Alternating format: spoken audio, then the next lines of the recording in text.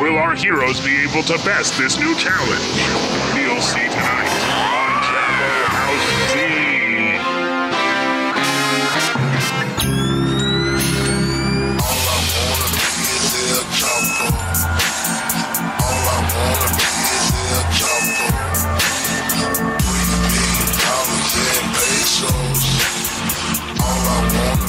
Chicago, Illinois. Let's keep it going for Solomons, everybody. I know our show has a reputation for coastal elitism and snobbery, due largely to yours truly. But in fact, all of the actual members, other than myself, of Chapo Trap House, are pure Midwest. Pure Midwest. It's true. Yes. We got Chris Wade, Cincinnati, Ohio. Cincinnati. Got Matt Chrisman, Manitowoc, Wisconsin. Yeah, Stephen Avery, guilty. He did that shit. We got my own love, Catherine Krieger, Wausau, Wisconsin. And of course, we've got the god Felix Biederman right here, Chicago, Illinois. Hyde Park. You know, as most people know, I grew up in Hyde Park, which is a typical Midwestern town. You know, we had the old steel mill down at the University of Chicago. Started as a steel mill.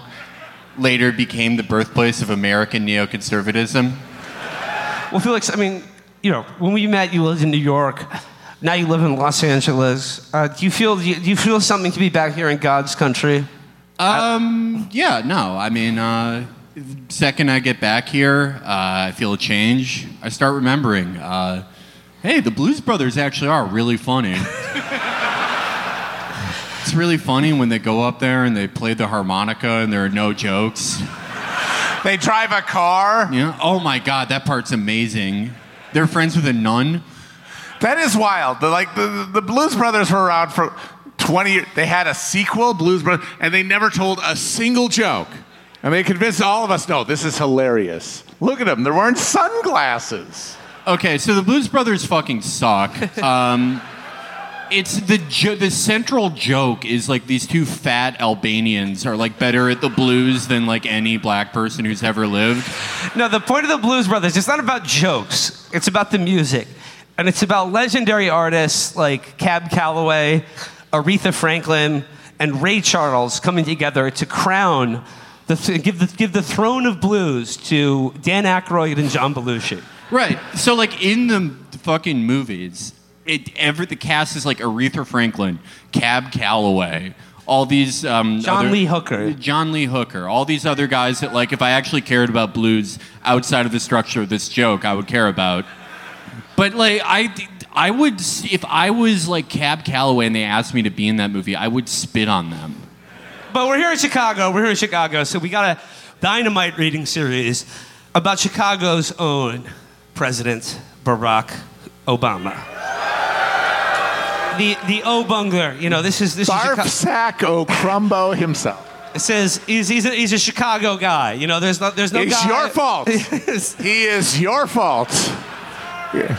There is no man on the planet more Chicago than Barack Obama, and possibly also Hawaii, and California, and Indonesia.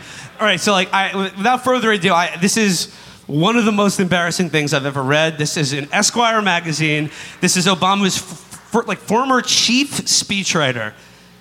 Headline: How Barack Obama's love of jazz changed my life. Oh that makes God. sense. No, you're making fun, but that makes sense because it's about the major pieces of progressive legislation that you don't pass.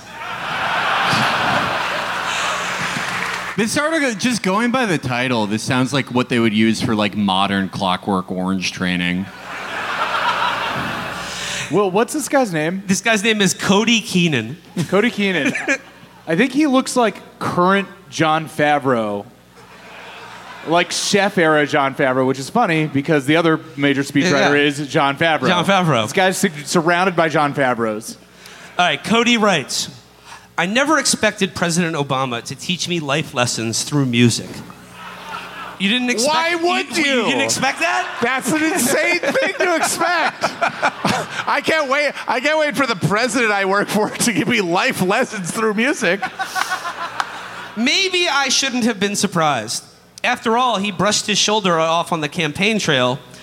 By the way, does anyone remember that? Yeah. Does anyone remember that he did that and everyone went crazy for it? He was talking about, the Republicans, they say I'm not good. And they tried to do the shoulder off, like the move, but he went like this. And everyone's still like, they collectively, we're all going to pretend that was normal because you're literally all we have.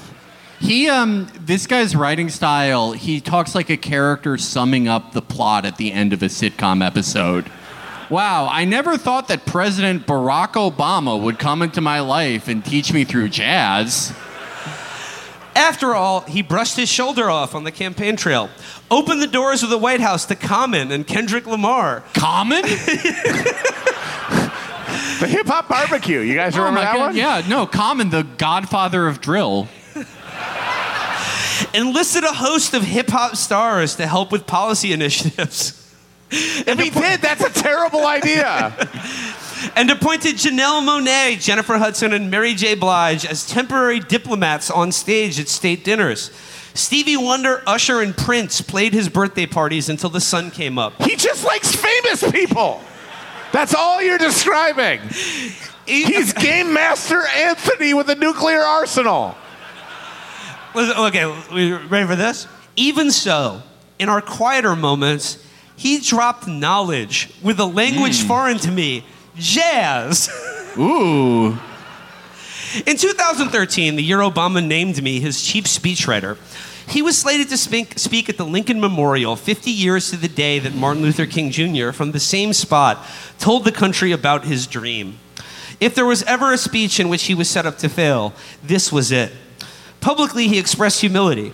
Well, first of all, let's stipulate that my speech will not be as good, he'd laugh. Behind closed doors, it was a different story. A week before the speech, I went to the Oval Office with Kyle O'Connor, a 27-year-old writer on my team, to see if we could shake any ideas loose from the president. Look, Obama said, the truth is, I don't want to be doing this. I'd rather be hanging out with my girls or playing golf or drinking a martini. He means Danity Kane. I would rather be in the back of a limousine. Or eating a Cocker Spaniel. And they say you're not American, I joked. He'd let loose with a genuine laugh. But he could tell that we were frustrated. It was our job to draft something he could play with. That's how our collaboration with Obama worked. But for a speech as high profile as this, we hoped that someone who famously described himself on the 2008 campaign as a better speechwriter than my speechwriters, almost always true, always an eye-rolling reminder, might at least offer us a starting point. Tell you what, Obama said, read James Baldwin when you're stuck. Listen to John Coltrane when you're not. Then he disappeared to take a phone call. He was talking to like Dr. Luke. In the moment, his advice felt as useful as throwing a drowning man a sandwich. But I had to admit, it kind of worked. There was an effortless cool to Coltrane's free jazz that lent me the sense that I knew. God damn it. This is exactly... There are a few... it's a truism in life that, like, nothing's ever as bad as you expect it to be. And that's usually true, Like, oh, your distant relative has a gross growth on her neck. You see it. It's not as bad as you think. You can get through dinner. But this is exactly as bad as I thought it would be, if not worse. There was an effortless cool to Coltrane's free jazz that lent me the sense that I knew what I was doing. A secret language coming from his saxophone that entered my ears and exited my fingers, that made me type faster, that fueled the sense of flow. Oh, there's something else I want to enter and leave your body. Baldwin was harder. His writing was something you had to commit to, but his moral clarity and righteous anger cut through the bullshit like a laser through butter. Baldwin was an inspiration to write what was true. A laser through what? See, this is a perfect thing. This is a great example of how not to write. So he's got hot knife through butter, but he doesn't want that because it's a cliche. So it's like, well, what can I do instead of the knife? Well, what about a laser? But that raises in the mind of the reader, why is a laser going through butter? Why would that ever happen? Obama didn't hire a single good person for their job. It's amazing. Like, you would think for speeches, like the one thing that he prided himself on. But no, it's this guy. On the day of the speech, he adopted a preacher's cadence for the homage to King's peroration that he'd added to the ending. The night before, promising that someday, if we kept it, those mountains will be made low, and those rough places will be made plain, and those crooked places they'll straighten out towards grace. They did a big ass wink. That lesson about Coltrane and Baldwin changed the way I write. Another changed the way I live. Oh. I'm going to skip ahead a little bit, but he's another meeting in the Oval Office with Barack Obama. He says, the president wasn't in the Oval Office. He's having lunch and wants you to join him, Farial said. That was unusual. I crossed the empty Oval, mentally preparing myself for an all-night rewrite, thinking through all the meetings I'd have to convene to come up with new policies. I'd entered the small hallway of his private sanctum, passing his bathroom on the right and his study stuffed with family photos and a computer on the left. Yeah, the family photos and a photo of the photo of the limo. Photo of the backseat of the limo. I want to add just like no one remembers this fucking speech. No. Nobody I have no idea what they're talking. I've never heard anyone talk about it. He spoke in Washington on the I-50. I had no idea that happened. Yeah. Even like the biggest Obama fans don't put this in their top 30. No. And poked my head into the small dining room at the end of the hall where Obama was sitting alone at the head of a 6-seat table under a brass chandelier. God, what a depressing image. You're sitting at the end of this long, grand table that's used for state dinners, and you're just like at the head of it, just alone, tucking into like some lean cuisine or something. Yeah. Just sitting in complete silence, probably there for hours, fantasizing about when this is done and he gets to like play Baccarat with Neil Patrick Harris. What he actually wants to do.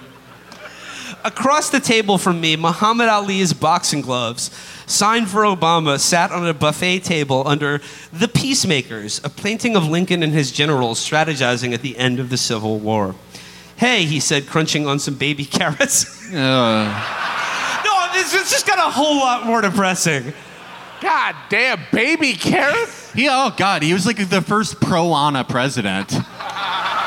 Baby carrots, they have zero adrenochrome. That's only actual human babies. Does he not get that? Hey, he said, crunching on some baby carrots, sit down. Now I felt truly screwed. So, he said, picking up his knife to cut a piece of chicken, how you doing? I'm fine, sir, I replied, screaming internally, oh my God, just tell me if the speech is okay. Look, I think the speech is in the best shape one of these has ever been a week out. Everything in my body relaxed.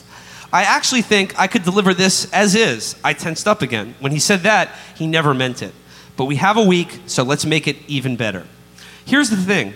Everything is in here, he continued, tapping the draft of the State of the Union address on the table with his right middle finger. God, this guy's perfect recall for every fucking nice thing Obama ever did to him.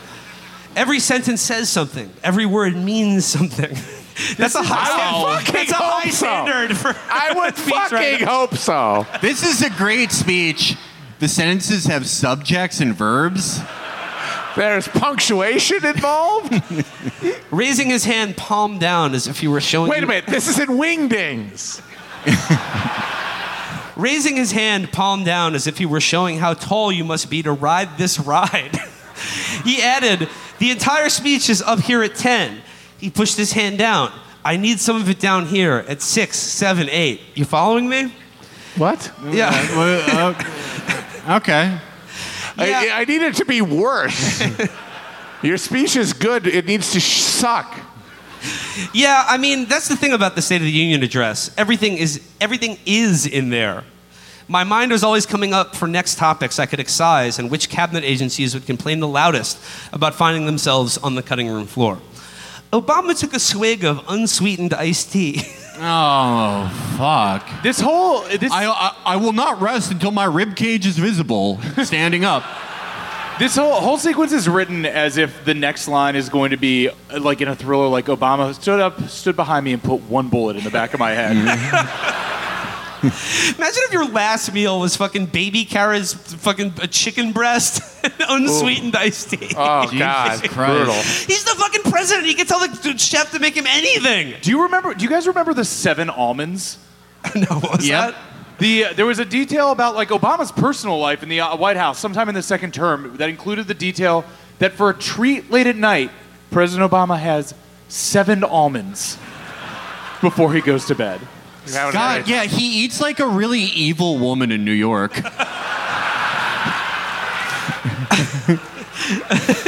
I told him that my IUD was in, but it was not. I've been acting hornier ever since they put the hormonal IUD in. I think I'm going to leave a comment under my burner account telling my best friend that she looks like she's gained weight.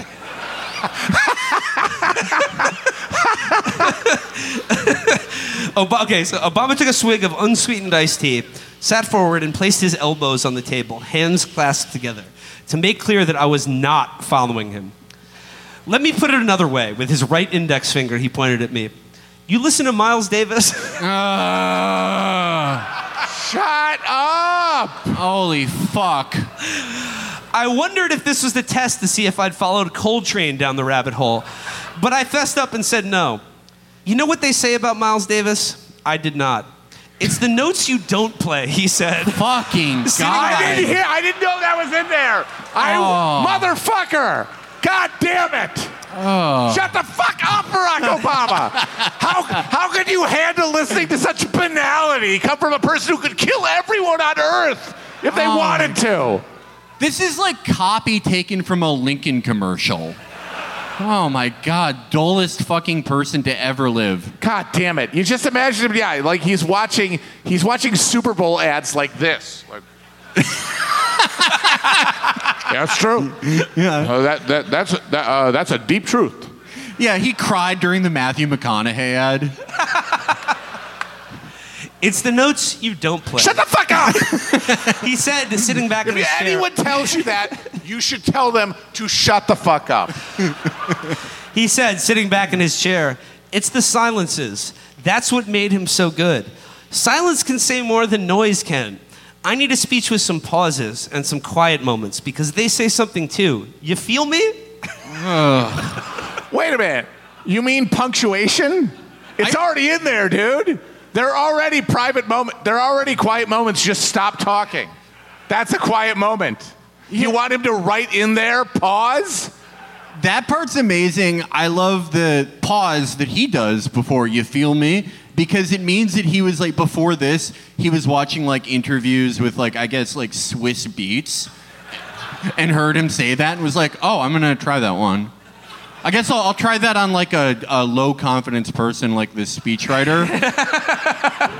And then if I feel like I did well enough, I can try it on like Chrissy Teigen later.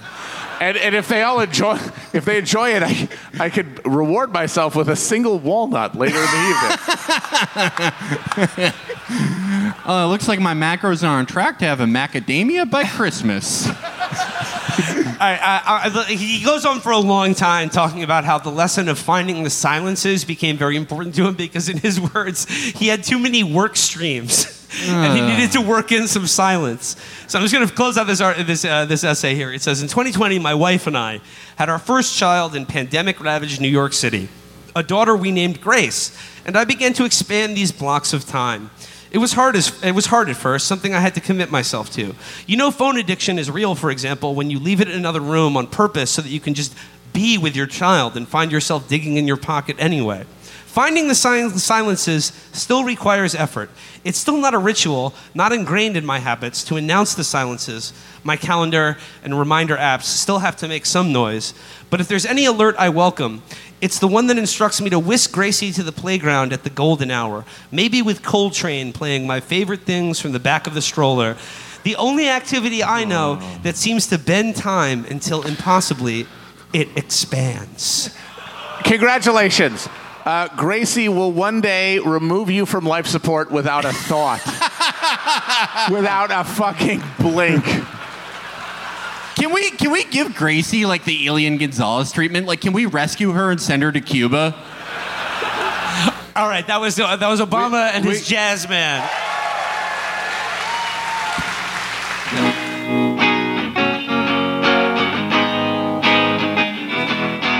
Girl, you're like a beer, I wanna drink you right up. Pop your top off in the back of my truck. Drank 30 Bud Lights before I got behind the wheel. But girl, I'm only swerving cause the way you make me feel.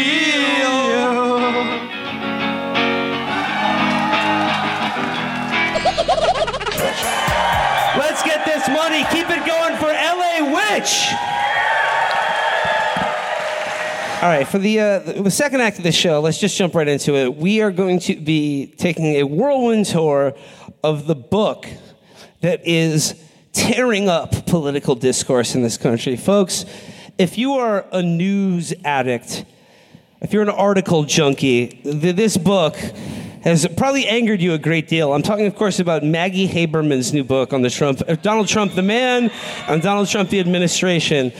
Our crack research team has distilled this 600-page book into only the most choice gems. Because here's the thing. A lot of people were mad at this book because Maggie was supposedly sitting on all of these amazing scoops and that she'd save them for her book rather than publish them in the pages of the New York Times. Folks, we've now gone through this book, and there's no fucking news in this book at all. There's nothing newsworthy, let alone anything that would have taken down the Trump administration. However, what it does have are a wealth of amazing anecdotes about the funniest man who's ever lived, Donald J. Trump. And to help us break down the life and career of our former president, well, actually, still our president, Donald J. Trump. Without further ado, the man needs no introduction. Tim Heidecker in the house tonight.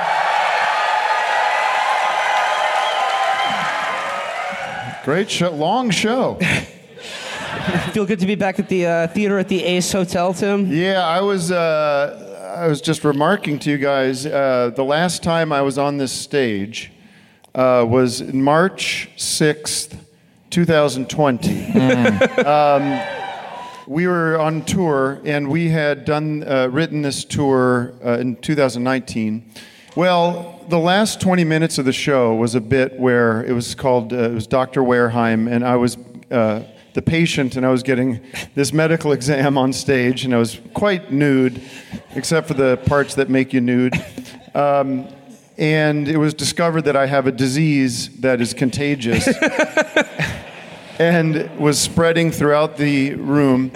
And there was that we were going to have to quarantine the theater, and that there was going to be a vaccine provided. I swear to fucking God, we wrote all this shit before COVID. What did he know? And we did it went well through the whole tour, but then like the last week of the tour, it wasn't funny anymore. And right here, that we did that bit, and it was like there were groans. There were like, and people, and the next, literally like 2 days later, the world ended for a while. So it's good to be back. We're doing great. All right, nothing wrong here. There's a wealth of information to get to in this, not useful information, but very funny information in this book. I will just say, there are three major takeaways from the portrait of Donald Trump that emerges in Maggie Haberman's new book, The Confidence Man. Number one, Trump loves movies. Who doesn't, folks? Silver screen, we love it. Number two. Are you going to do the Trump impression, or should I? We're all going to do our Trump impression. We're all going to do our bad Trump impression. I will not be doing that. Actually, I have a Mick Mulvaney impression I've been working on for the people who really read the articles. Or we should do a hats versus no hats. Yeah, we're over here. Shirts and skins. Takeaway number two from the book. Trump has a perverse fascination with and admiration for Jewish people. And takeaway number three, he is still the funniest human being who has ever lived. Let's dive right into this. Okay. The first one is about film school. Reading from the book. On that crisp November morning, Trump was a freshman at Fordham University in the Bronx. The school, a Jesuit college, was not considered an elite academic institution, had not been his first choice. Trump would ultimately brag about attending the University of Pennsylvania's Wharton School of Business, but he had toyed with studying film at the University of Southern California. Oh, wow. Trump has told people privately over the years that his father did not want him to do so, preferring that he join him in the family business. He insisted otherwise when I asked him about it. He was never much involved in that because I never really told him about that. He told me. And it was early on, but I've always loved the motion picture. I'm glad I didn't do it. He would have been a film brat. I like Kundun. Kundun.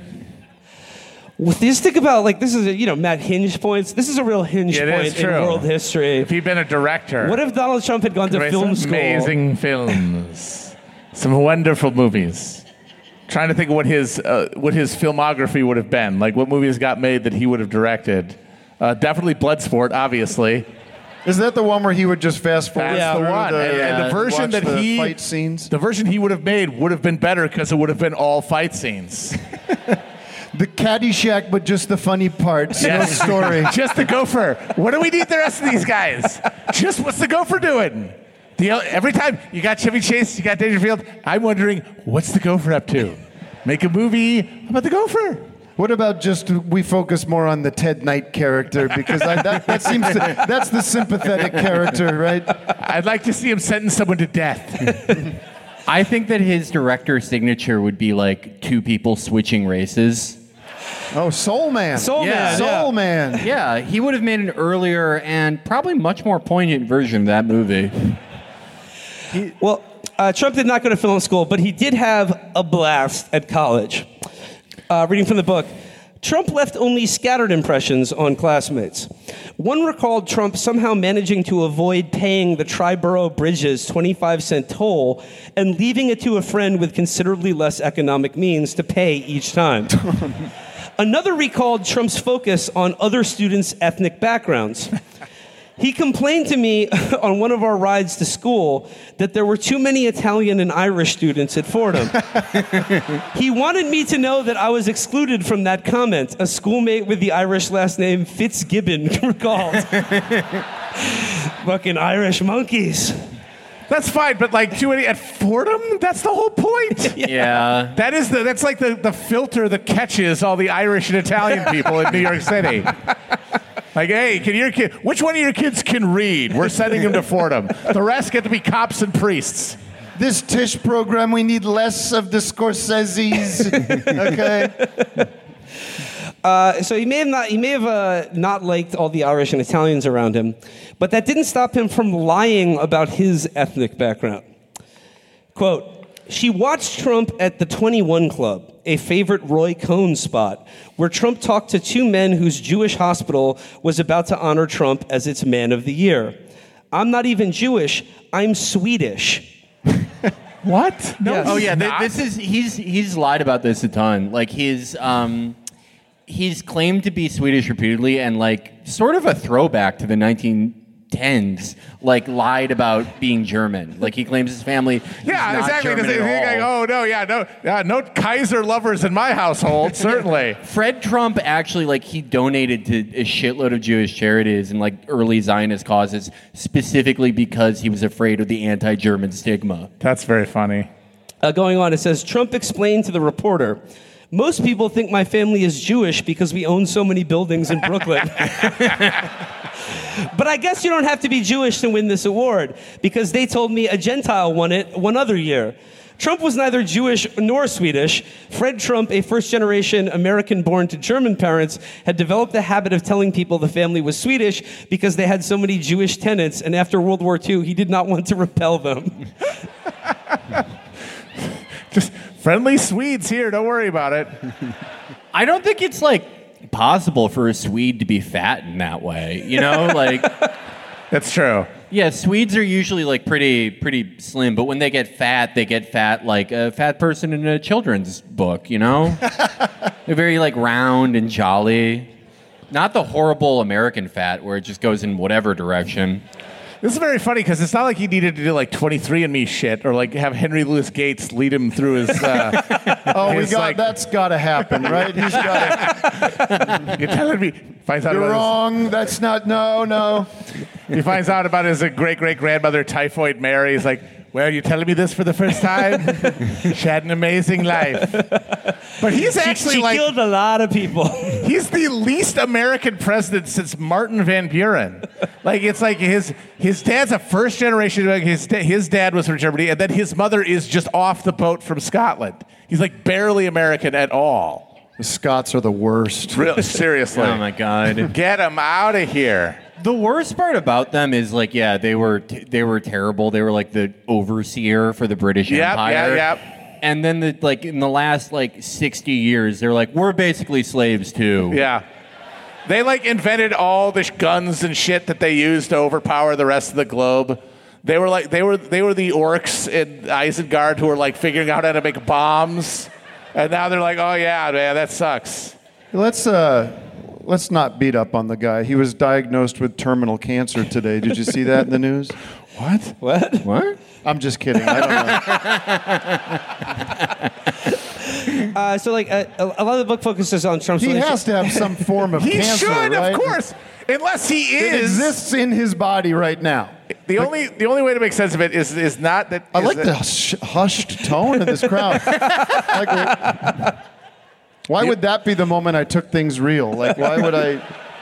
You guys took me for granted. Took me at face value there. Very strange. You're getting tired, aren't you?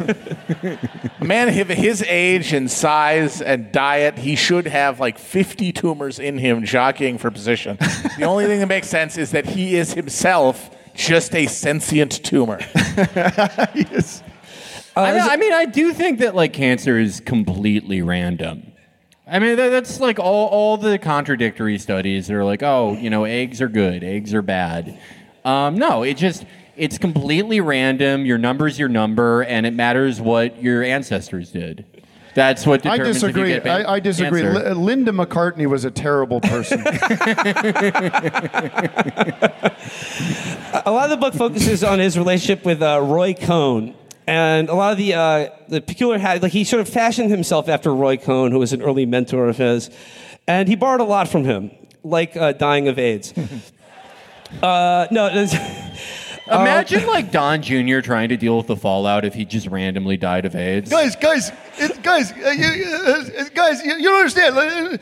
That's my Don Jr.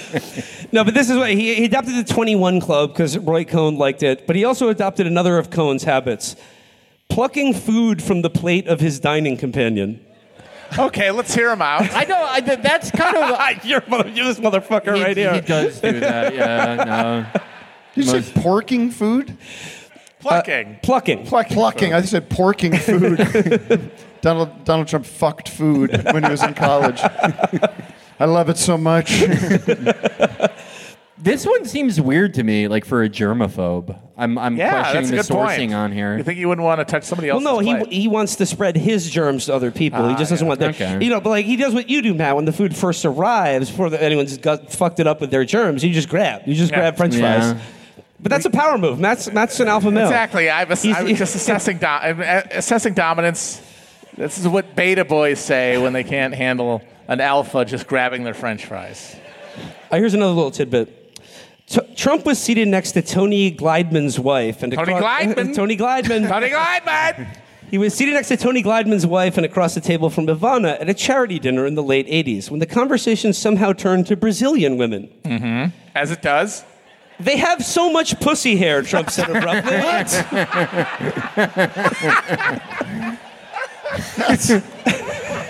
Talk about a guy that doesn't know anything. How much pussy hair do they have? Said the table. When was this said? Because if he said this in 1972, maybe it got back to them. Yeah. Folks, the guy who's always on the cover of the New York Post says that our pussy game is out of control. We need to get this shit in charge. And then someone just invents the laser. Yeah. It was the last thing ever invented in Brazil. All right, well, maybe because of his mentor, Roy Cohn, speaking of germaphobe, Trump had a ridiculous fear of HIV/AIDS in the 80s New York. So listen to this. A country that was slow to react moved to action as the disease suddenly began impacting celebrities and heterosexuals. President Ronald Reagan made his first public reference to AIDS in 1985, years after it had become an epidemic. And by which time panic about the virus was everywhere. Trump was plainly terrified of the disease, which seemed to elevate his fear of germs and illness to an almost pathological level. He told one friend after another that he wore 2 condoms to protect himself. And he announced publicly that he would require prospective dates to take an AIDS test. It's one way to be careful. There are a lot of ways, he told an interviewer. I'm saying, take all those ways and double them, because you will need them. Oh my God. Could you imagine just like the latex fabric, like a curtain, being draped off 2 condoms trying to hang off his dick? 2 condoms, like, for a guy who It already... would look like this, like this drapery here. 2 condoms for a guy who already doesn't really like heterosexual sex is like I don't think he's a gay man, but he is. There's like an asexual quality to him. He doesn't really care. Yeah, 2 condoms is like, you may as well just fuck a couch cushion. One of those condoms isn't staying on. You know, if you really like her. Right, ladies?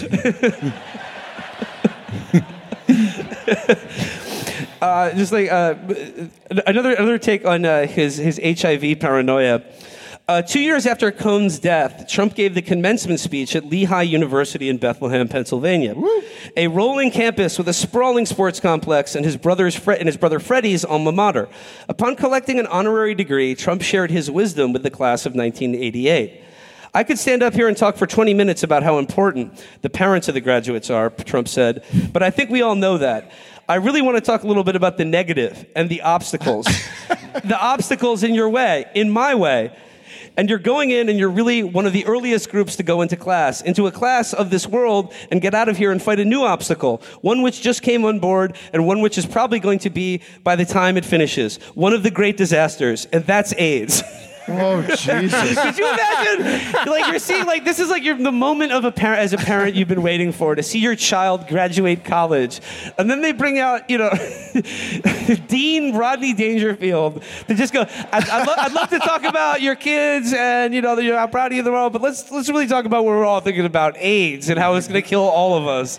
I think if I can imagine if I got this book, Maggie Haberman's book. Maggie Haberman. I'd get a Maggie Haberman. I would get like a third of the way through and go, okay. That would be it. Like, I get it. Oh, this guy, he's pretty dumb, and he's kind of an asshole. Interesting.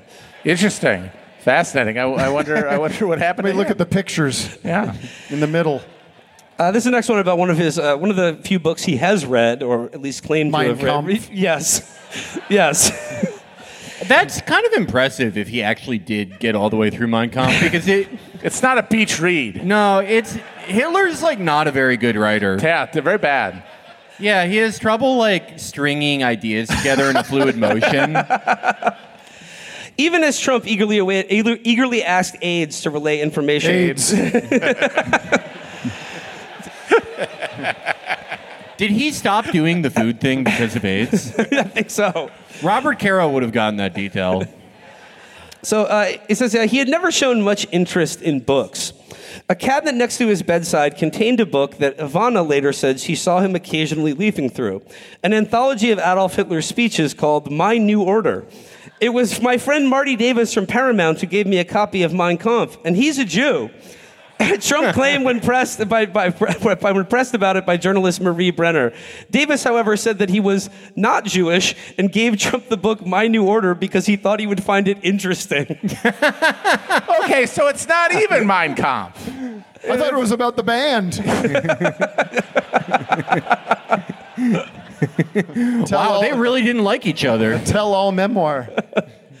All right, here is a very funny story about the birth of his daughter, Tiffany Trump, the forgotten Trump child, which I think is a goddamn disgrace. Let's get some love for Tiffany Trump. Great music. Yeah. Great musician. He's a musician? Yeah, you haven't heard the Tiffany, get that fucking Tiffany Trump song up. Have you not heard the Tiffany Trump song? It's very good. Trump and Maples had finally wed in December 1993, 2 months after the birth of their daughter, Tiffany. Trump had been pushed to let a friendly gossip columnist who was under pressure from her boss crash the delivery room for an exclusive. At first saying no, but then relenting when she said she would get fired if she did not deliver the story. "What is she doing here?" the columnist Linda Stasi recalled Maples asking. "I'm here because I want to see the baby," Stasi said. "It's okay. Her boss would have fired her," Trump told his wife. When Maples protested having a photo taken, Trump took Stasi into the hallway, picked up a handful of receiving blankets, crafted them into a semblance of a covered child that he held in the crook of his arm, and told her photographer to take the picture. "Nobody will know," he said of the faked baby. Stasi let the photo be taken, but declined to publish it. That is a journalistic malpractice. I want to see the picture of Trump holding a bouquet of barber hair that he's calling people his children. Hey, you know how they named their son, their latest son? The Barron. Yeah. That's what Trump thought Melania was. This isn't what I paid for. I should get that Daily Show job. It's not that hard. No, not at all. Thank you. Some more about Trump and his affection for the Jewish faith. Trump almost instantly regretted the price he had negotiated to keep going on with the show. During one phone call, he told... What show? I forgot about The Apprentice. The Apprentice, right. yeah. During one phone The show Life. He told Graboff he had fired his William Morris-based agent because he writes a bad deal, as he put it. He didn't make the deal. You made the deal, Graboff reminded him. Trump then asked, "Don't you think it would be good for me to hire a Jewish agent?" Graboff advised him to hire an expert in the field, regardless of his religion. "Well, I'm going to hire a Jewish agent," Trump insisted. He ended up with Steve Smoke at Creative Artists Agency and later Ari Emanuel. Those are some Jewish guys. He has the best kind of anti-Semitism where he's like, yes, the Jews control everything. You want to get one in your corner. Which is, that's actually what, during when the Axis was being created, the Germans were in negotiations with the Japanese, and the Germans said, the Jews are in charge of the world, right? And they gave the Japanese government Protocols of the Elders Design. They're like, check this shit out. And the Japanese read it, and they were like, cheer that? Somebody cheer that. Escort them into the fucking street. Get out of here. Give them the casino treatment. But the Japanese, they read this, and they're like, okay, we got to get some of these Jews into fucking Japan. These guys are getting stacks. Crafty fellows. They're fucking crafty. They know we're fighting for our life over here. We got no oil. We got no steel. We're fucked. We got to get some Jews in here. And he's basically that. He's like, look, the Jews, they run everything. They got all the money. I need to get him on my side. The Japanese got so into Jews after they read those copies of protocols. There's a Pokemon called Gollum. Like there really is. They got so into the lore that they're like, they have their favorite Jewish monsters and side characters that most people don't even know. The Dybbuk, they're big Dybbuk fans over in Japan. I wonder if the Japanese were kind of looking at Hitler and should be like, this shit is so fucked up. It's kind of crazy and cool. This is a quick one. This is about Trump and his relationship with former New York City Mayor Rudy Giuliani. Flying on Trump's private plane in the final weeks, Trump loudly complained about the odor after Giuliani had used one of the plane's bathrooms. So loudly that other aides could hear. "Rudy, that's fucking disgusting," he bellowed. Oh my God. Smells worse than my shit. Oh my God, can you imagine what his shit smells? All those Bloody Marys processing through his body. Oh. So many Big Mac patties put in a blender. I feel confident saying though that Rudy Giuliani smells objectively worse than Donald Trump at this point. I mean, the cigars alone. Well, yeah, like equally shitty diet. They probably eat exactly the same, but Rudy's like always drunk by 10. Right. You know? And Trump's a teetotaler. Yeah. And I don't think he smokes either. So you got Rudy there. He's got like the steak shits, and they just like got fucking bourbon coming out of his pores and fucking cohibas. Those are very wet. potent. Those are wet shits. Yeah. Oh my God. Yeah, it probably looks like someone melted like a gallon of Baby Ruths. Just eating through the bottom of the fuselage of the plane. I'll just say this one's real quick because it's of personal interest to me. Let's see if you can guess why. In a meeting with Pence, Jason Miller, and other aides when Miller visited the White House early in the administration, Trump turned to Pence and said that Miller likes the ladies and added, "You know how sometimes someone turns out to be gay later and you knew? This guy, he isn't even 1% gay." And folks, as someone who was made party to a $100 million libel suit over just how much Jason Miller likes pussy, I gotta say, I feel vindicated by this. All right. Not even 1%? Yeah, the gay guy wouldn't even know to buy Plan B, much less make the smoothie. Allegedly.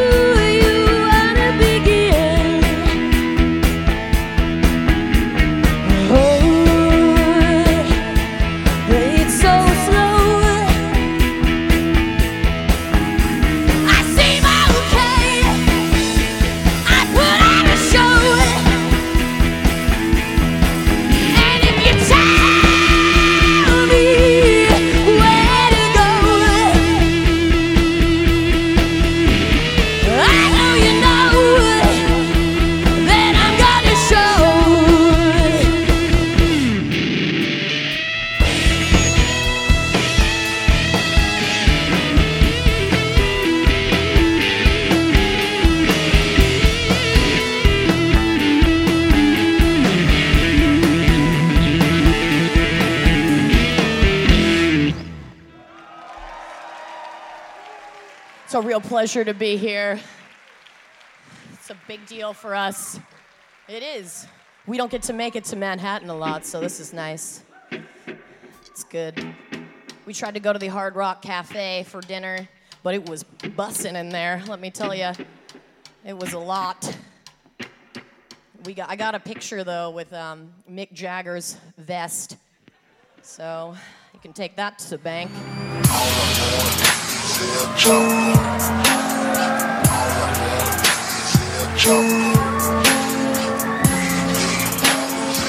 All right, keep it going for 95 Bulls. Yes. 95 Bulls. They fucking shred. My God. They got a sort of a fun, fresh sound. I think they have it, folks. They have it.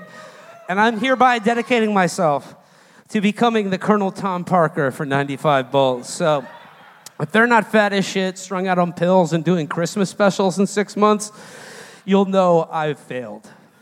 New York City, it's great to be here. I gotta say, this is our third show on this tour. We did one show in Chicago, one in Los Angeles, and I gotta say, the folks in those cities were claiming to me that they were, in fact, the #1 city in the world. New York City, are they right? That's right, New York City, the home of 9/11. The place where dreams are made of. Big lights will inspire you. Let's go, Yankees. Where else could you get a nice 9/11 slice? I got tricked into going into a new Equinox location that turns out is not an Equinox at all. That's right. I got used as a human cum rag in the new Dime Square Equinox. So this is a big deal for us. I think this is officially our biggest live show ever, right here on Broadway. We're here on Chapo has finally made it to Broadway. Proving the lie to that old adage, how do you get to Carnegie Hall? Practice? Please, I haven't tried this shit for years. No, but we're on Broadway tonight, so we're gonna do things a little differently here at the show tonight. For the next 45 minutes, I will be doing a medley from the original cast recording of Les Mis. So here we go. Valjean, at last we see each other plain. Monsieur le Maire, you wear a different chain. All right, well, let's start the show. We got a lot of shit to get to. And I got to say, I've been doing this podcast a while. It's had some success. That's pretty cool. Probably, I assume half of you in the audience also have your own podcast. And that's very cool. But my message here tonight is, I know sometimes you get discouraging, you build an audience, and you wonder, does any of this really matter? Well, I got to say, stay on your grind set. Stay true to yourself, because if you do this long enough, someone important will notice. Chris? Movement is that. They're totally and utterly corrupt. Is anyone on the left pointing this out? Has Cenk Uygur said a word about it? The so-called radicals at Chapo Trap House? But folks, what's going on here? The podcast elites are going to so-called no loads refused, pimped out cum dump events, but are refusing to take the loads they agreed to? They have decided that they alone can refuse loads. Whereas you, your dad, your family, they're getting cum dumped on them all the time. And they're having their loads turned down? Who consented to this? I know I didn't. See, this is more bullshit because we have never refused a load. We're on record. No loads refused on Chapo. Well, be that as it may, we have to hit back. And I think that I will be hitting back at Mr. Carlson with my new true crime series. You want to hear a preview of the next episode on Mr. Carlson? Tucker Carlson may not be a member of the Dead Wife Club like Liam Neeson is, or President Joe Biden. But he certainly is a member of the Bad Son Club. It's true. His mom ran away when he was a kid. And that's all we have because most of the research went into our OJ episode. No, it's true though. His mom did run away. Tucker Carlson's mom ran away from home when he was a kid, which is really like... You sucked. She had a bindle created and everything, but unfortunately she only made it as far as the stoplight in town. She wanted to be queen of the North Pole and get slutted out by Lee Marvin and Keith Carradine. Got some fans of the movie King of the North Pole here tonight. I think it's interesting that his mom ran away from home. That is, truly reverse on a classic situation. A divorce classically is not the fault of the kids, but a mom just running away, that's definitely the kid's fault. This kid just sucks too bad. I got to get out of here. The vibes are off. So yes, Tucker, for not paying close enough attention to our show, we are inducting you into the Bad Sons Who Can't Keep a Mom Club. Oh, I'm sorry. Him and his brother, Buckley Carlson. I'm just imagining just sitting in the living room and just looking over and there's Buckley and Tucker staring at you. Like the kids from the Village of the Damned. And then you're like, I got to go out and get some smokes. And then they say in unison, but mother, you don't smoke. I'm taking it up. And then just a cartoon smoke symbol, just whoop, out of there. But Buckley and Tucker is that's a real coin flip. On one hand, if you told me there's a pair of brothers named Buckley and Tucker, it's like, okay, they were born wearing overalls, and their favorite thing to do is to stare at hills until the sun goes down. Or, they hundreds of millions of dollars. Only options. And they're the latter. Yeah. But that couldn't keep their mom. Couldn't keep the mom around. All those Swanson's dinner fortunes just piling in, and she's still like, you know what? I'll take my chances on the road. Yeah. Let's get into some pundits. here. And I'd like to share with you now, we all remember a good friend of the show, Dennis Prager.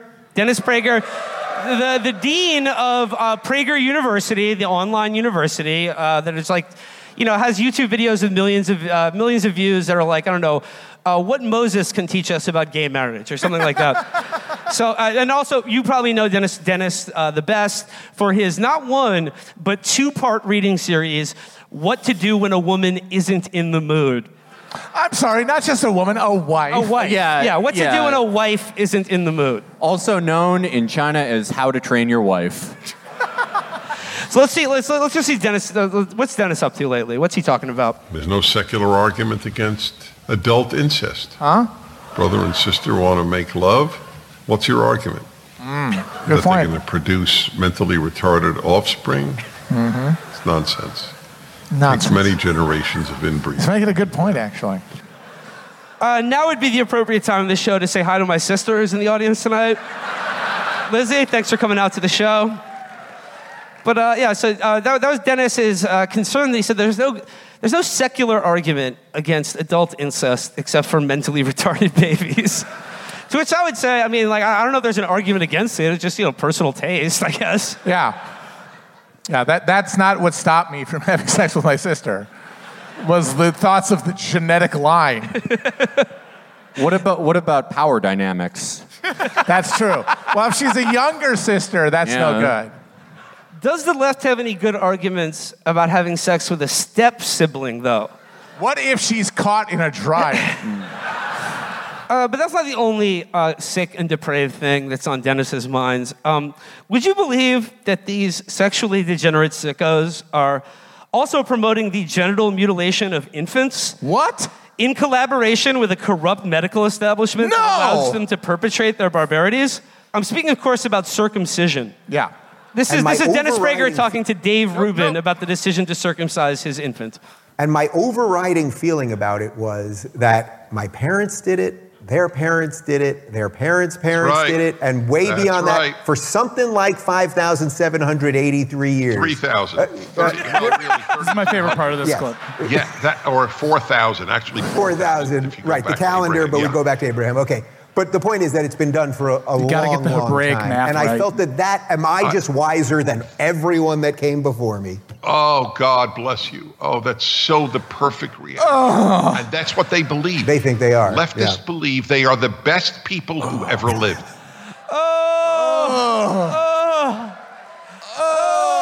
foreskins. Oh, the foreskins. What a fuck. That's like the perfect reaction to thinking about a baby getting his dick clipped. Oh, when I think about this going on for not 5,000, only 3,000. I like it. What's 1,000 years between friends when we're cutting up dicks? And like when it comes to like a totally unnecessary, the devil's calamari.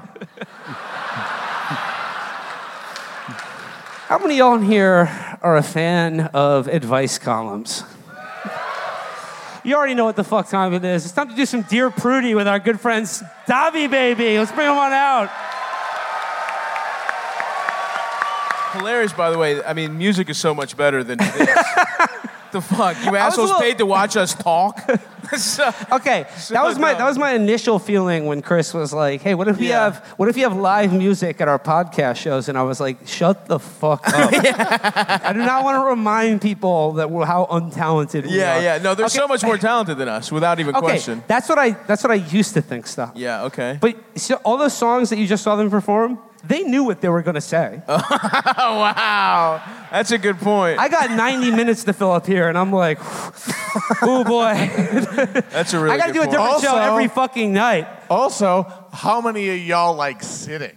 That's true. Isn't that great? That's a good Can't point. do that at a rock and roll show. Got to stand up. Your back starts hurting. That's where podcasts come in. I mean, like, we don't really know how hard music is. Yeah. Most of us haven't tried since we were kids. It's true. It could be easy. That's we don't a good know. point.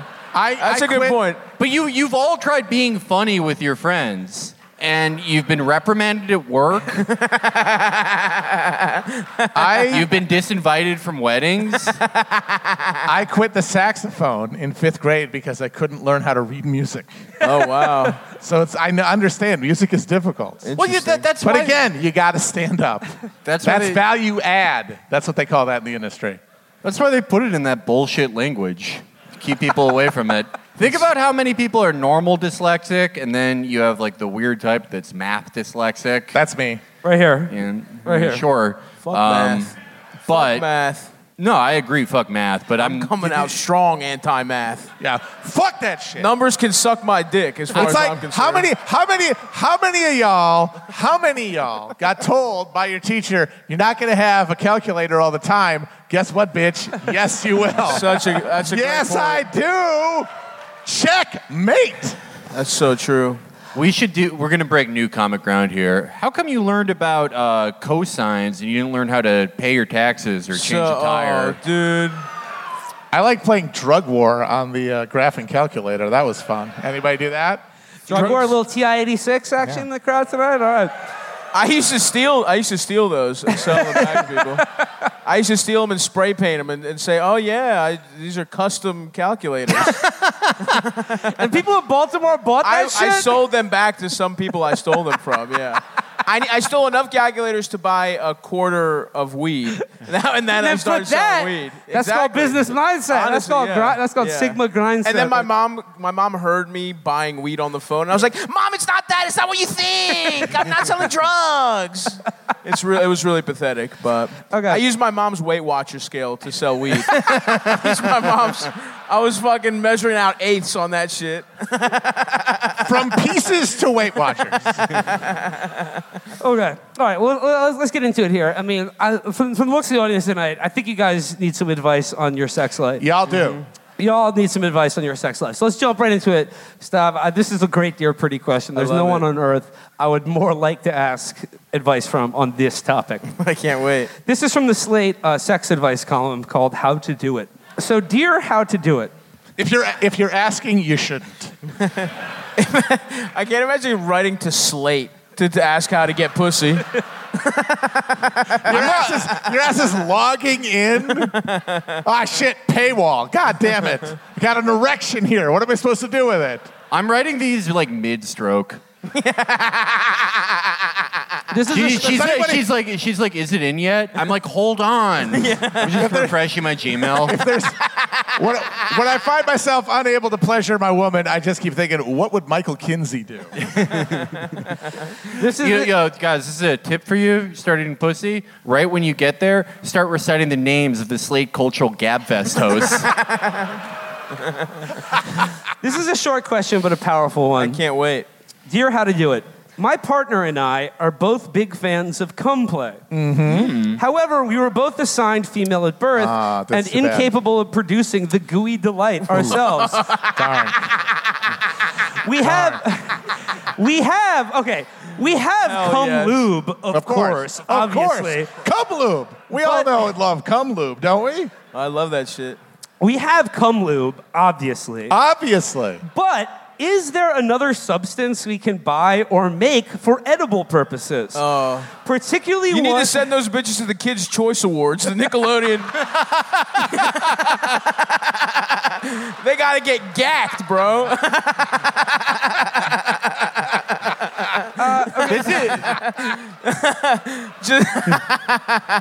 That would be so fucking sick. Just next to the cast of The Wizards of Waverly Place. Getting fucking two women busting, just coming with just green shit all over their faces. Did you see Katy Perry get hit in the face with that shit? Yeah. They need to get Katy Perry'd. Okay. But is there another substance we can buy or make for edible purposes? Particularly one that could be on hand at short notice. This is you gotta do some meal prep if you want cum on hand, and you're not have a set of balls. Jizz prep. This is what Frank Sabatka meant when he said we don't make things in America anymore. I love that said buy or make, meaning like, you really think you're gonna get a fucking recipe out of this? 2 parts cornstarch. I love that. So it goes, I would like to experiment more with coming on my partner's food. Down their throat. Why? What? Why would you want to come on your partner's food? I don't know. It's silly. The erotic fantasy that many women have of being a 13-year-old boy playing Gookie Cookie. I got a strict line there. Like sex and food are complete. If they're together, I'm gonna It's disgusting. You need to eat right after you bust. The moment I bust, then I think then you want to eat. Exactly. The second it's out. Actually, you've worked up an appetite at that point. That's the thing. If you're eating before you've come, you haven't earned it. That's true. The one good piece of sex advice that Dan Savage ever made was have sex before you go out for a big dinner. 100%. It's like a Valentine's meal that you go out to some like super rich meal, and then you're just like, I'd like to just go to sleep for 45 minutes. My dick is not working after a ribeye. No chance. He also said, make sure that you bust before you invade Iraq. Women do prefer like just riding a guy who's filled with stew. Hear that shit gurgle like a waterbed?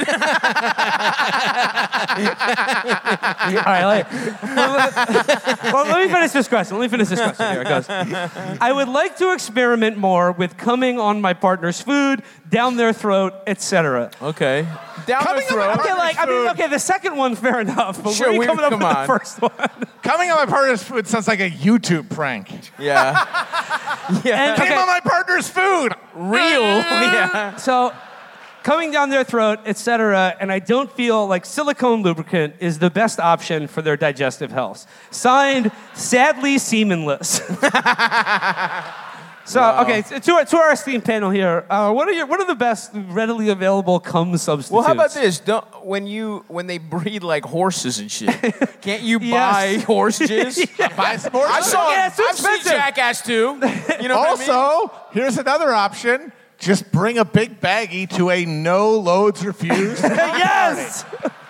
Like those loads are just falling all over the place. They're going uncollected. No one's gonna mind if you just like scoop that shit up. That is true. That's like when you go to a grocery store and say, "Hey, I'm moving. Do you have any boxes?" Yeah, that's a great point. Go to a gay orgy, be like, "You guys got any cum to spare?" We got so much, man. You're sparing us having to clean it up. Yeah. Well, I think you guys are kind of being silly, but I'll answer in a practical Okay, please sense. do. Sorry for carrying on, Felix. Go ahead. That's okay. Drop that knowledge. Well, okay, Elmer's glue is famously non-toxic because it's for children. That's true. It's famously not toxic. It's Yeah, true. they changed it because they know kids use it, and they're like, all right, we're going to get sued if they slurp it. Sure. But it maybe looks like a really sick guy's cum. That's true. You need a little. You got to thin it out a little bit. Exactly. Wait, water. a little bit of water, and then, I don't know, a little bit of turmeric for color. Turmeric? What the fuck is wrong with your jizz? Yeah, You got yellow jizz, Will? What the fuck? Just a little for color, so it's not just so perfectly white. This jizz isn't brown enough. Maybe that's a you problem, too. Go to the doctor. Yeah, I'm trying to think. Like, I guess honey is sort of like very thick cum, but it's too sweet. Yeah. And the color. She could do molasses. I don't know. I mean, what about like fucking what's the other one that's not molasses? Just corn sugar, corn syrup. What about yogurt? Yogurt? Can you do like a yogurt? Would that work? Like, That's a good maybe point. dilute it a Can this little bit? be refrigerated? Well, I mean, it's like available at a moment's notice. Yeah, keep it in the fridge. But if you go to the pimped out cum dump party, please keep the jizz you collect in the fridge. It goes off. That's true. I've got a very specific one. Okay. The packets of frosting in a Pillsbury cinnamon roll. Yes. Okay, yeah. There Get you a bunch of those. Maybe add just a little bit of water. Dilute that. Too sweet. Too sweet. That's right. They don't care about the flavor. You can only ask for so much, okay? Yeah. Oh, Maybe this instead of looks water, like cum, vinegar. I don't know. But What- it's too sweet. You'll pretend it's been a guy who's like been eating pineapples all week, and you're sucking them true. up. Yogurt probably has the most similar like splatter pattern. This is also from Felix's If you True really Crime want, Watches. if you want flavor, if you want it to taste correctly, then the recipe has to include pool water at some point. That's true. That's a good point. We'll do 1 part pool water, 2 parts Elmer's glue, and a little bit of 2% Fayet. That'll do it. There we go. Folks, we've solved. That's what she should have replied with. We've Just that solved it. recipe. Got it. No Chobani. Fuck that shit. It's got to be Fayet, the good shit. That's right. Okay, we've solved the fake jizz problem. All right, this is another Dear Prudie letter that I'd like to share with Stav on stage here. Okay. Dear Prudie, I'm a 55-year-old opinion journalist who was recently divorced after moving to Hungary. Okay.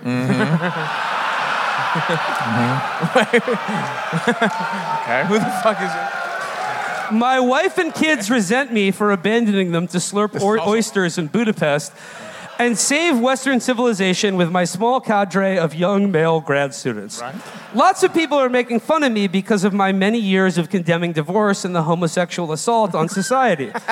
Many are saying that my behavior and columns I've written in the past, coupled with my recent divorce, is evidence that I'm, quote, gay as hell, and would, I quote, be much happier sucking cock than doing whatever it is I'm up to now. How do I convince everyone that just because I devote most of my life to imagining the decadent Babylonian nihilism of hardcore gay sodomy, that I'm not gay, but in fact normal? Signed, Bereft in Budapest. Interesting. Okay, That's I think a tough one. Yeah. All right, this is a real advice letter, by the way. So you suss it out. I'm talking, of course, about Rod Dreher, brother Rod. Oh hell yeah. There he is. There's the boy. Why didn't we say? Oysters. By the way, why didn't we say oysters for cum? For the Oh, shit. What are they made out of money? Yeah, you're right. That's You're a good point. Yeah. On your anniversary. So okay, yeah. Put him through one of those cake icing tube things. Fucking shoot oysters out. Oysters and pool water. I think you're there. Yeah. We've who's this guy? We've done this one at a few. I keep looking at this photo. I would like a Goya style oil painting of this. That's like Saturn soy facing at his son. Someone did that in L.A. There was someone made the painting. Oh my God! of Saturn devouring his son. Only it was Rod eating an oyster. I don't get how someone like that plugged into right-wing online stuff did a pure naked soy face. So this is like, we brings us to Rod's latest masterpiece, and New York City. I have been. Okay, there we go. It's not just one picture. It's not just one. This guy rocks. So New York City. There's no reason that he savors the textures and briny flavor of oysters sliding down his throat. No reason, just a coincidence. So in New York City, I have been mining cheap comedy material from Rod Dreher for probably 10 years now. And right before this latest stretch of shows, he just writes a column that is, in my opinion, the Rosetta Stone for his whole career. So the latest Rod column, which I think we could treat sort of like a Dear Prudie column. This is a cry for help here. So I'm going to just go straight to the heart of what I regard to be the Rosetta Stone of Rod Dreher's entire career, and also the Rosetta Stone of all, like, a good, not most of, but like I would say a third of conservative male sexuality can be summed up in this Rod cry for help. What we have now, this is Rod writing. What we have, and this is like the preamble for this piece. Oh man. Yeah, the preamble for this piece is like he's just talking about. Like, all right, well I'll get there. Holy shit. I'll get there. I will get there. But This guy fucking rules, dude. The preamble for this piece is just a bunch of social science that would seem to suggest that people under the age of 40 don't agree with him and are gayer than they used to be. So here's what he says. What we have now challenges a presupposition that I long held, that sexual desire was fairly fixed. I think we now see that it is more fluid than we once thought. There's a lot of fluid involved, that's for sure. And that heterosexuality is partly something innate, but also something that must be achieved. That is, sexual desire is an overpowering force within each of us, one that we must be taught to channel. I believe that most people are either predominantly heterosexual or predominantly homosexual in their desire, but these boundaries aren't as sharply drawn as I once believed. Taboos play a meaningful role in telling people what they should desire and therefore guiding them to maturity. Here's where it gets really good. I think back to the all-male dorm I lived in during my last 2 years of high school. I'm sure you do think back to that. I'm sure you think back to that all the time. Okay. On the regular. Think of a dorm full of 100 high school juniors and seniors in the early 1980s. Yes. Imagine the pent-up sexual desire. I'm imagining it. Keep going. there were a handful of guys who were out or semi-out as gay. Yes. And nobody thought anything of it. I remember a couple of them took advantage of the dorm administration's inability to recognize what was happening to get themselves assigned a room together. Yes. Even though they were quietly a couple. Yes. A bunch of us envied them and all the sex they must be having. Oh, yeah. It was a bunch of us, Keep by the way. Keep going. We're almost there. Yeah, a bunch of us really envied them. A lot of us did. It wasn't just me. Me and the guys would get together, talk about how we wish we were in a gay couple. You know, that's what you do. You get in the common room and you'd be like, dude, I wish I was gay. This guy's so fucking awesome. I like the mystification he does, where it's like, no, because they were having sex. Yeah. No, I'm jealous of his wife getting fucked by him because she's having sex. I wish I could be his wife, but with a dick, and he has a vagina. Yeah. But I'm her getting fucked by him. He's like reinventing how we see existence in a platonic sense. A bunch of us envied them and all the sex they must be having. The thing is, the only thing preventing any of the rest of us from doing the same thing was the internalized taboo against gay sex. The only thing? Yeah. That's the only thing.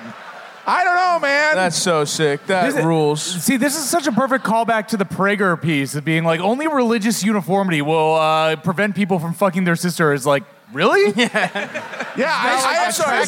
I never wanted to fuck her. I was horny as shit in high school. I never wanted to fuck any of the dudes. Wait, I'm sorry. This is a guy who's been paid for his thoughts for years. Yeah.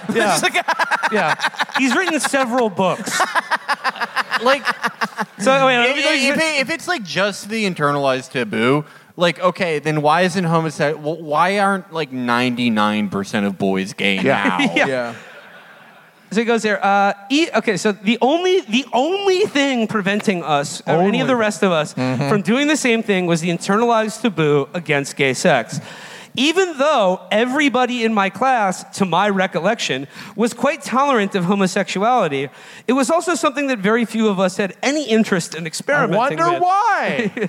See, I think Rod is like not totally wrong in that if there were less stigma associated with being gay, there would be more gay sex for sure. Like, if there was less stigma associated with having gay sex among straight guys, so let's say we just like our society completely remove that from all of our brains, I think a lot of guys would be getting their cock sucked watching NFL Red Zone on Sunday. For sure. Well, it's like I bought all these healthy groceries so I wouldn't eat bad late at night. And I really want chocolate ice cream, but I put a fucking protein powder in some fucking Cheerios to fucking scratch the itch. That would be getting your dick sucked by your gay friend who lives like next door. You know what I mean? It's like, I wish it was a woman, but come on, what are we gonna do here? You know? I think a lot more of that would happen. There was a British Conservative member of Parliament named Michael Portillo, and he did a series of interviews in the mid-'90s around a don't ask, don't tell type policy because he was Secretary of Defense. And he was like, well, you know, like, I had gay relationships in college, but, like, I grew up.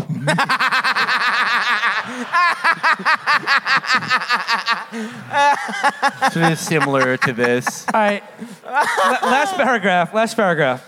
Note well that I'm not saying that non-standard sexual desire and practice did not exist in the Christian period. Of course it did, and it always will. But society had strong models around which people were expected to conform as part of social and psychological maturity. Those models help push and pull us past the fear of sexual maturity and intimacy with people of the opposite sex.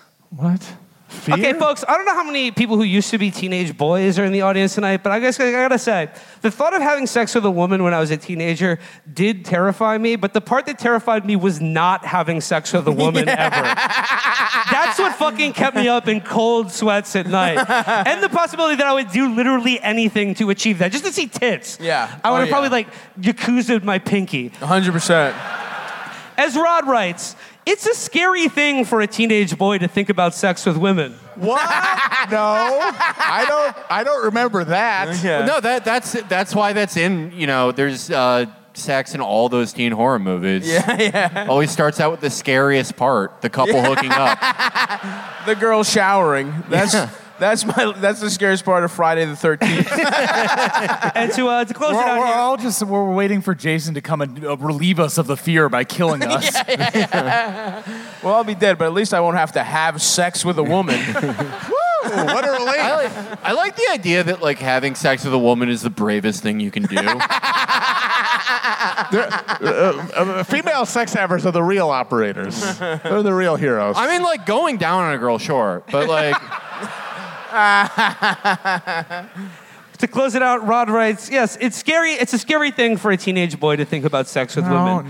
After all, women's bodies are so different from theirs. Exactly. That's the fucking point. That's what hetero means. That's the entire point of being straight is that you want the opposite of what you have.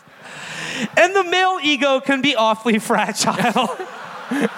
But most push past that, driven by sexual desire that has been channeled into courtship rituals, however messy that may be. Courtship rituals? Yeah. That's his favorite part? Yeah. It's not the sex, it's like... bringing flowers to her mother. Commenting on how nicely appointed her breakfast nook is. Riding in a bicycle built for two. Man, that's the hot shit. Man, I hate dating. It's like, yeah, everyone remembers the fun part, like delivering her a singing telegram. But no one ever talks about the hard stuff, like fucking her. This guy's unbelievable, dude. This is crazy. This is a real guy. Yeah, this is a real person. and like, okay, like, and you know, I referenced it in the Fake Dear Pretty Loader, but like, stop. This guy has a daily column that he writes for the American Conservative, which I peruse quite frequently. And I would say 75% of his columns are like him holding a flashlight under his chin at a campfire, describing in explicit details the mechanics of gay sex. 2 weeks ago, he tweeted without context a like WikiHow model of the male colon. By itself. That's awesome. He's like, he's gone deeper. He's like obviously like a huge like trans panic guy, and he was the first guy who I ever first reputable writer, I guess, that ever wrote about sissy hypno on YouTube. Oh shit! Yeah, Well, it's shocking to learn that he's terrified of being accidentally hypnotized into becoming a bimbo. 0 people in history have accidentally been sissy hypotized. Nah, dude, it's a big problem, dude. I don't know. All right, so like, let's give it up for Rod one more time. Let's thank Rod. That guy rules. I would like to personally thank Rod Dreher. Shout out to Rod for writing this column the week of our fucking biggest tour ever. Thank you, Rod. Florida, it is great to be here with you guys tonight, rounding out our fall tour in the great state of Florida. And this is my very first time in Fort Lauderdale and Miami. I know you're thinking, how the fuck has this guy lived in New York City his whole life and never been to Miami? Well, please, friends, keep in mind that I am uncircumcised. And, you know, I would like to take this opportunity now to thank Governor Ron DeSantis for repealing the circumcision passport that you used to need to travel from New York to Florida. So it's wonderful to visit this great state. I'd like to actually just do a little just sort of like poll at the beginning of the show tonight. How many in the audience tonight, by applause, are lifelong Floridians?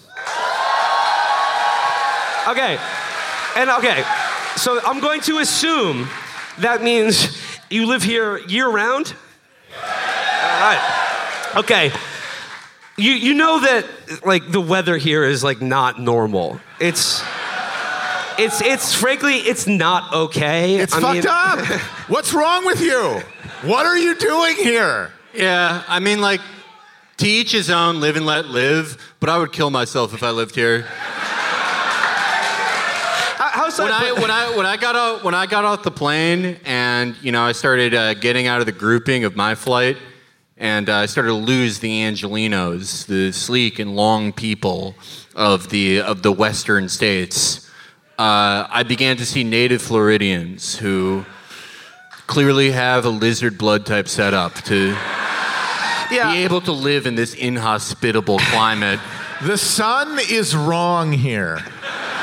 I don't know what it is. I've been to places that are hot, but it's different. You walk and the sun is there and it just feels evil.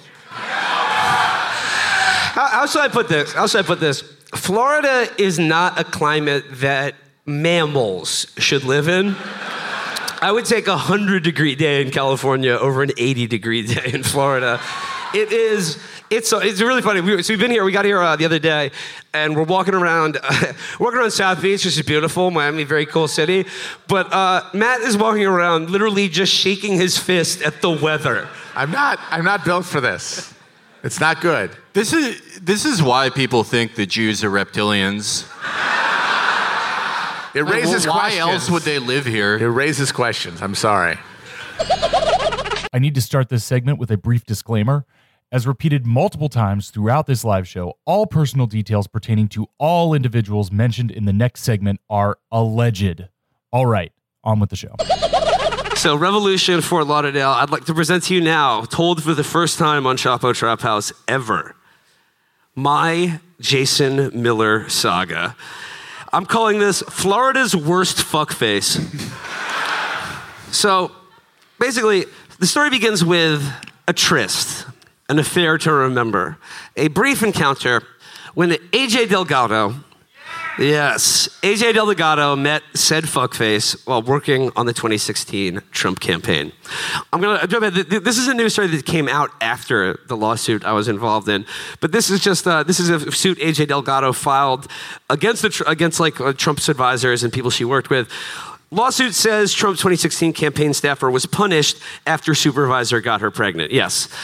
That's right. Jason Miller dumped his evil demon seed into AJ Delgado while his actual wife was in her third trimester of pregnancy. And they didn't even make a tape that I could watch. Let me read it. A former staffer for President Trump's 2016 campaign claims she was stripped of her responsibilities and frozen out of a White House job after she got pregnant from an affair with her supervisor. AJ Delgado on Monday filed a federal lawsuit in Manhattan alleging discrimination from the Trump campaign and transition team, as well as three men who once held top spots in Mr. Trump's White House: Stephen Bannon, Sean Spicer, and Reince Priebus. Delgado felt extremely humiliated, degraded, victimized, embarrassed, and emotionally distressed by the treatment she faced after announcing her pregnancy.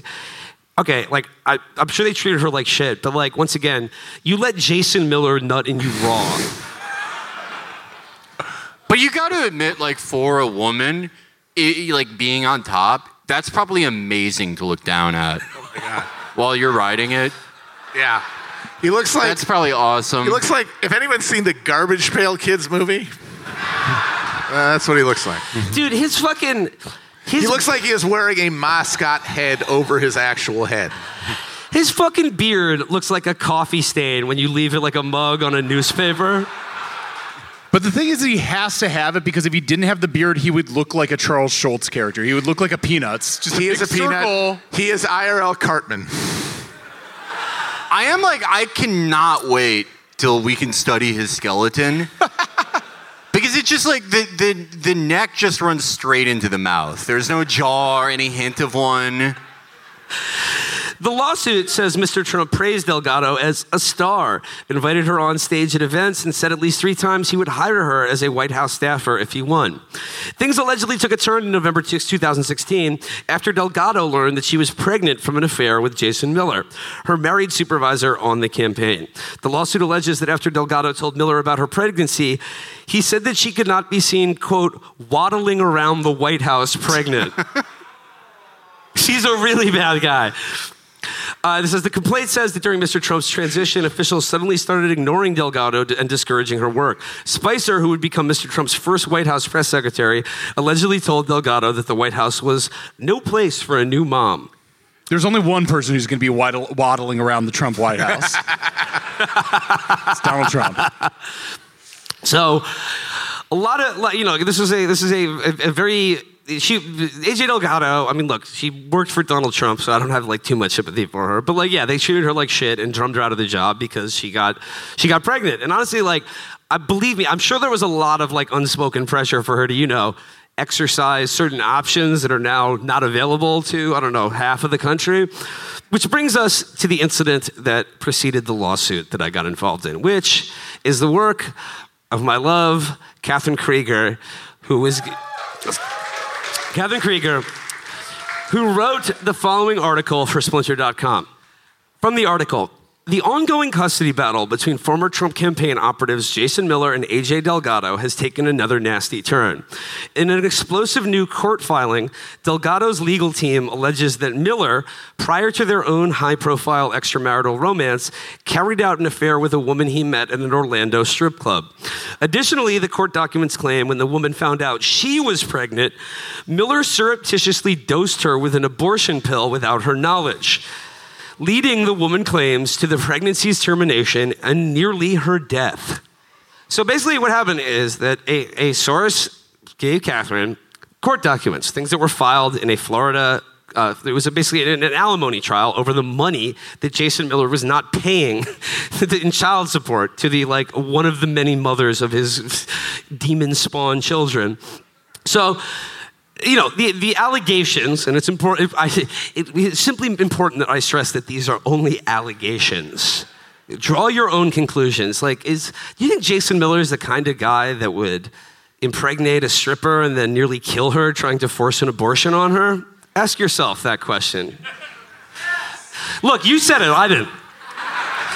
So CNN, which he was now then working for as a contributing commentator, fired him.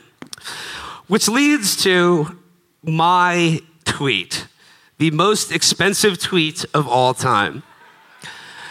I did this a day after Catherine got sued. Jason Miller lost his job at CNN. And then he hires the law firm that killed Gawker for Hulk Hogan and Peter Thiel to sue Catherine Catherine and Gizmodo Media and Univision, the parent company, for $100 million for the damage done to his career and reputation based on the court documents filed that were made public by Catherine. So a day after I found out, we were on tour at the time. We were in Minnesota. A day after I found out that Catherine has now just having her entire life and career threatened by this pig, this absolute fucking pig. But one of the most expensive tweets of all time, I still have not deleted it. It is still up and will remain up. Rat-faced baby killer and Trump PR homunculus Jason Miller is suing my girlfriend for $100 million. Cool. Not too much long after I made that tweet, I get a call from a journalist of the Daily Beast asking me for comment on me being added to this $100 million lawsuit for defaming Jason Miller. This fat cocksucker ruined my afternoon. I found out about it. Oh, you ruined your afternoon? I would argue it had more of an impact on me. Because, you had the emotional high of the involvement. Meanwhile, I was thinking about the tangibles. What happened if we got gawkered? Would I have to go to grad school? I would say I went through the most. And you got to remember, this is when Fortnite was really good. And he couldn't really enjoy or concentrate on it. No, yeah, this was actually during the box fight meta. That is correct. So yeah, this was, as you might imagine, if anyone has not been involved in a lawsuit, let me tell you, it's not fun. I would avoid it if possible. From the little media coverage, ex-Trump aide Jason Miller has added Will Menaker, a co-host of leftist podcast comedy podcast Chapo Trap House, to a $100 million defamation lawsuit for calling him a rat-faced baby killer on Twitter. This case is a terrifying example of how people can use false accusation of violence against women to destroy someone's life, the lawsuit reads. It's okay, this is the absurdity of all of this, is that these are allegations filed in a court. Those are whether they're sealed or not, once a journalist publishes it, it's fucking fair reporting. And every state in America other than Florida, that would be the case. But Kat and I were sued in Florida for a very specific reason. I will also add that all of the New York City-based pro bono legal advocacy groups that do for free the work of protecting the rights of journalists and freedom of speech against spurious libel lawsuits like this declined to represent me.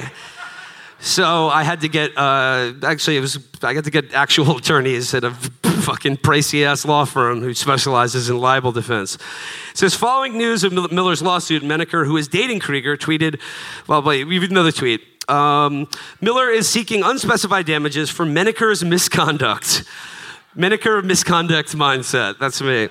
I called it the Menaker Me Too moment. That was the Cosby picture. Yeah. Everyone's got one Me Too moment in them, at least one. On Thursday, with the help of the attorneys who killed Gawker, Miller added Menaker to the suit. Miller is seeking unspecified damages for Menaker's misconduct, the suit says. Miller seeks against those who ruined his life, branded him a criminal, and made him and his family social pariahs by broadcasting lies to millions of people on the internet. Broadcasting lies is his job on CNN.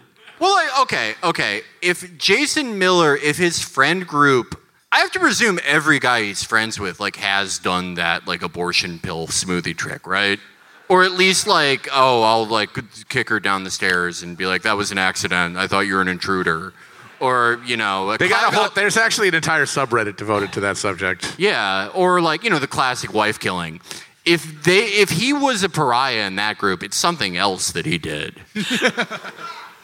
So basically, I'm now being sued for $100 million.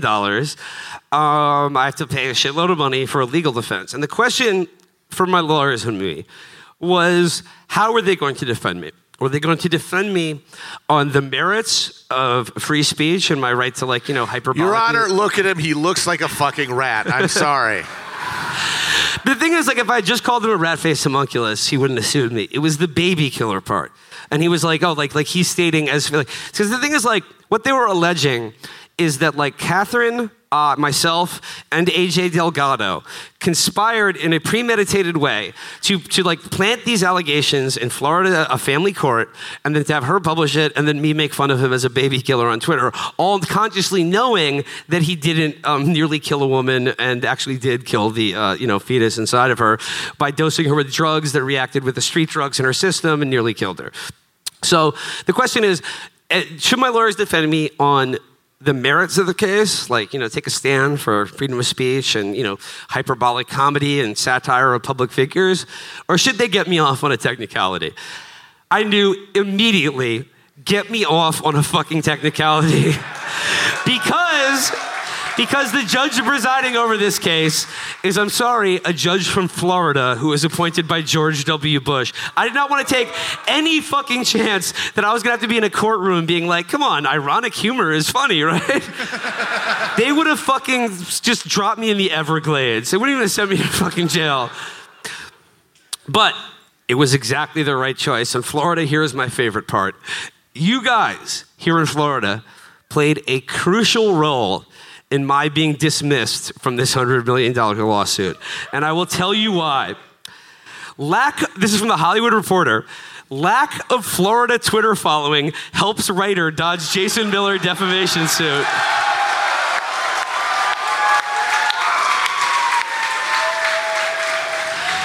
Reading from the Hollywood Reporter, it says here, in January, Menaker asked U.S. District Judge Cecilia Altonaga to dismiss the claim in part because of his limited contact with the state of Florida. His attorney, Charles Tobin, argued that Menaker lives in Brooklyn and hasn't visited Florida in more than a decade. Miller's attorney, Shane Vaught, pushed back, arguing that the tweet was in reference to an article about a filing made in Miami-Dade family court. Miller does business there, and his son lives in the state. Which one? Altonaga first explains the standards related to Florida statute concerning specific personal jurisdiction over a non-resident defendant. In Florida, a non-resident defendant commits the tortious act of defamation in Florida for Florida purposes of Florida's long-arm statute when the non-resident makes allegedly defamatory statements about a Florida resident by posting those statements on a website, provided that website posts containing the statements are accessible in Florida and accessed in Florida. God, court is so fucking boring. Reading any legal document. Jesus Christ. In support of Miller's arguments, Vaught hired consultant Eric Zimmerman to analyze Menaker's tweets, Twitter following, and shows that users in Florida accessed the tweet. While the subject matter of the tweet here is a Florida lawsuit, the allegations in jurisdictional discovery reveal, this is their own expert that they hired, by the way, jurisdictional discovery reveal only 0.2% of Menaker's Twitter followers are in Florida, writes Judge Altonaga. So, before I discuss any allegations against any other Florida fuckface, I would like all of you in the room tonight to do me a favor and unfollow me on Twitter right now. You can make a burner account on a phone you buy in a different state or something like that. Use a VPN. That's use a VPN, log in from the Netherlands, and you can follow me then. But please, if you are in Florida, do not follow me on Twitter. I mean, your lack of interest in me or anything, I have to say, truly, truly saved my ass. So Florida, thank you for your disinterest in me.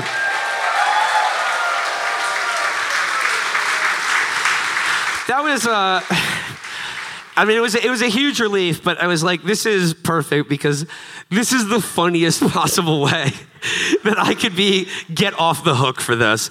And the thing is, had I actually had to gone to trial, and the judge had not ruled that I could get off on a technicality because they had no standing to sue me in the state of Florida, the only legal defense left to me at that point was the precedent established by Larry Flint's Supreme Court case and victory against Jerry Falwell. And the standard is that you cannot libel public figures with hyperbolic satirical statements. That's what I would have had to defend on to, defend me from ruining my life, financially ruining my life. Did not trust the judge in Florida to cotton to that argument. So I was thrilled to get out of this fucking lawsuit. But that didn't matter because the real hero of this story, Catherine, was of course still on the hook. And it came down to the Friday before that she was due in Miami-Dade courthouse on that Monday. Judge Altonaga, that Friday afternoon, dismissed her from the lawsuit as well because she just didn't want this clogging up her fucking docket. But I will say, every lawyer I talked to about this case said that for both myself and Catherine, it was a fucking travesty that they got even that far. The lawsuit should have been filed and immediately dismissed. Immediately dismissed. But the important part is, of course, that Catherine was also taken out of this lawsuit. I'm just gonna read from this article here. Splinter prevails in $100 million defamation suit brought by ex-Trump staffer Jason Miller. A federal judge on Tuesday ruled in favor of Splinter, the site's managing editor Catherine Krieger, and the site's parent company Gizmodo Media Group, in a $100 million defamation lawsuit brought by Jason Miller. Now, the question I had this whole time was, I was like, okay, Peter Thiel killed Gawker because they revealed to Saudi Arabia he's gay. And I was like, okay, I was just assumed, I was like, well, Peter Thiel is probably backing this because Univision is, politically hostile to the Trump administration. And, any pressure they can put on Catherine through me, they're going to do. These guys are serious cocksuckers. They're sharks. They play to fucking kill. And I was like, okay, so who's bankrolling this lawsuit? Because these guys charge $700 an hour. These guys are no fucking joke. So I was like, Jason Miller doesn't have that kind of money. There has to be some daddy warbucks funding this for political reasons. No, as it turned out, the Hulk Hogan Peter Thiel law firm took this case essentially pro bono with the expectation that they would get half of $1 billion judgment against Univision. So they worked this whole case for free, including deposing Catherine for something 8 hours in a Manhattan office room. And I gotta say, I love her so much. These are the guys that fucking melted Gawker. She did not crack even once. Even once. In under 8 hours of questioning, she gave these guys a nothing. Nothing. So, in light of that, to end out the show this evening, end the Jason Miller saga, unfortunately, Catherine could not be with us here tonight, but it would be a shame if we did not hear from the real hero of the Jason Miller fuckface saga. Catherine, take it away. Hey, it's Catherine, victorious defendant in Jason Miller versus Gizmodo Media Group, LLC et al. Will and I were the et al. Former managing editor of Splinter, RIP, and current uncredited writer on the hit podcast Chapo Trap House. First of all, I'd like to say hi to all of Chapo's 20 fans in Florida, all of whom are probably in this room tonight. Your court's insane court system almost killed both of us.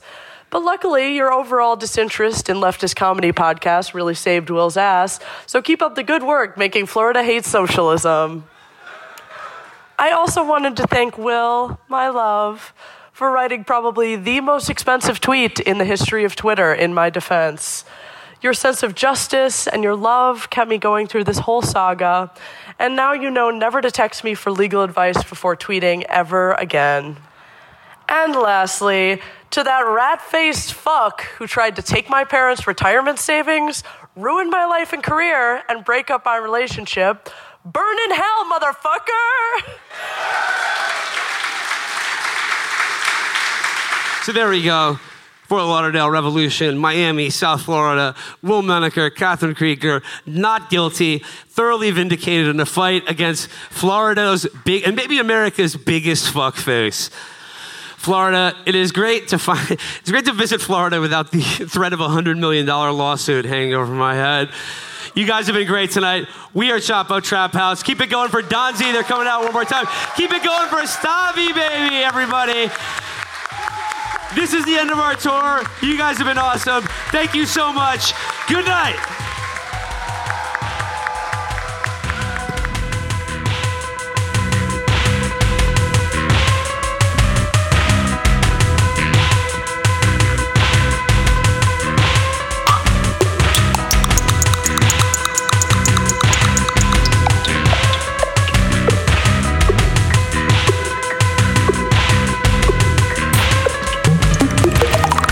John Wayne was a very fine man with a gun in his hand that he's pointing to his own head. Why did you don't? All the horses and the cows and the men, they're kicking up grass and they're knocking down all the fences. Why did you don't? John Wayne was a very fine man with a gun in his hand that he's pointing to his own head.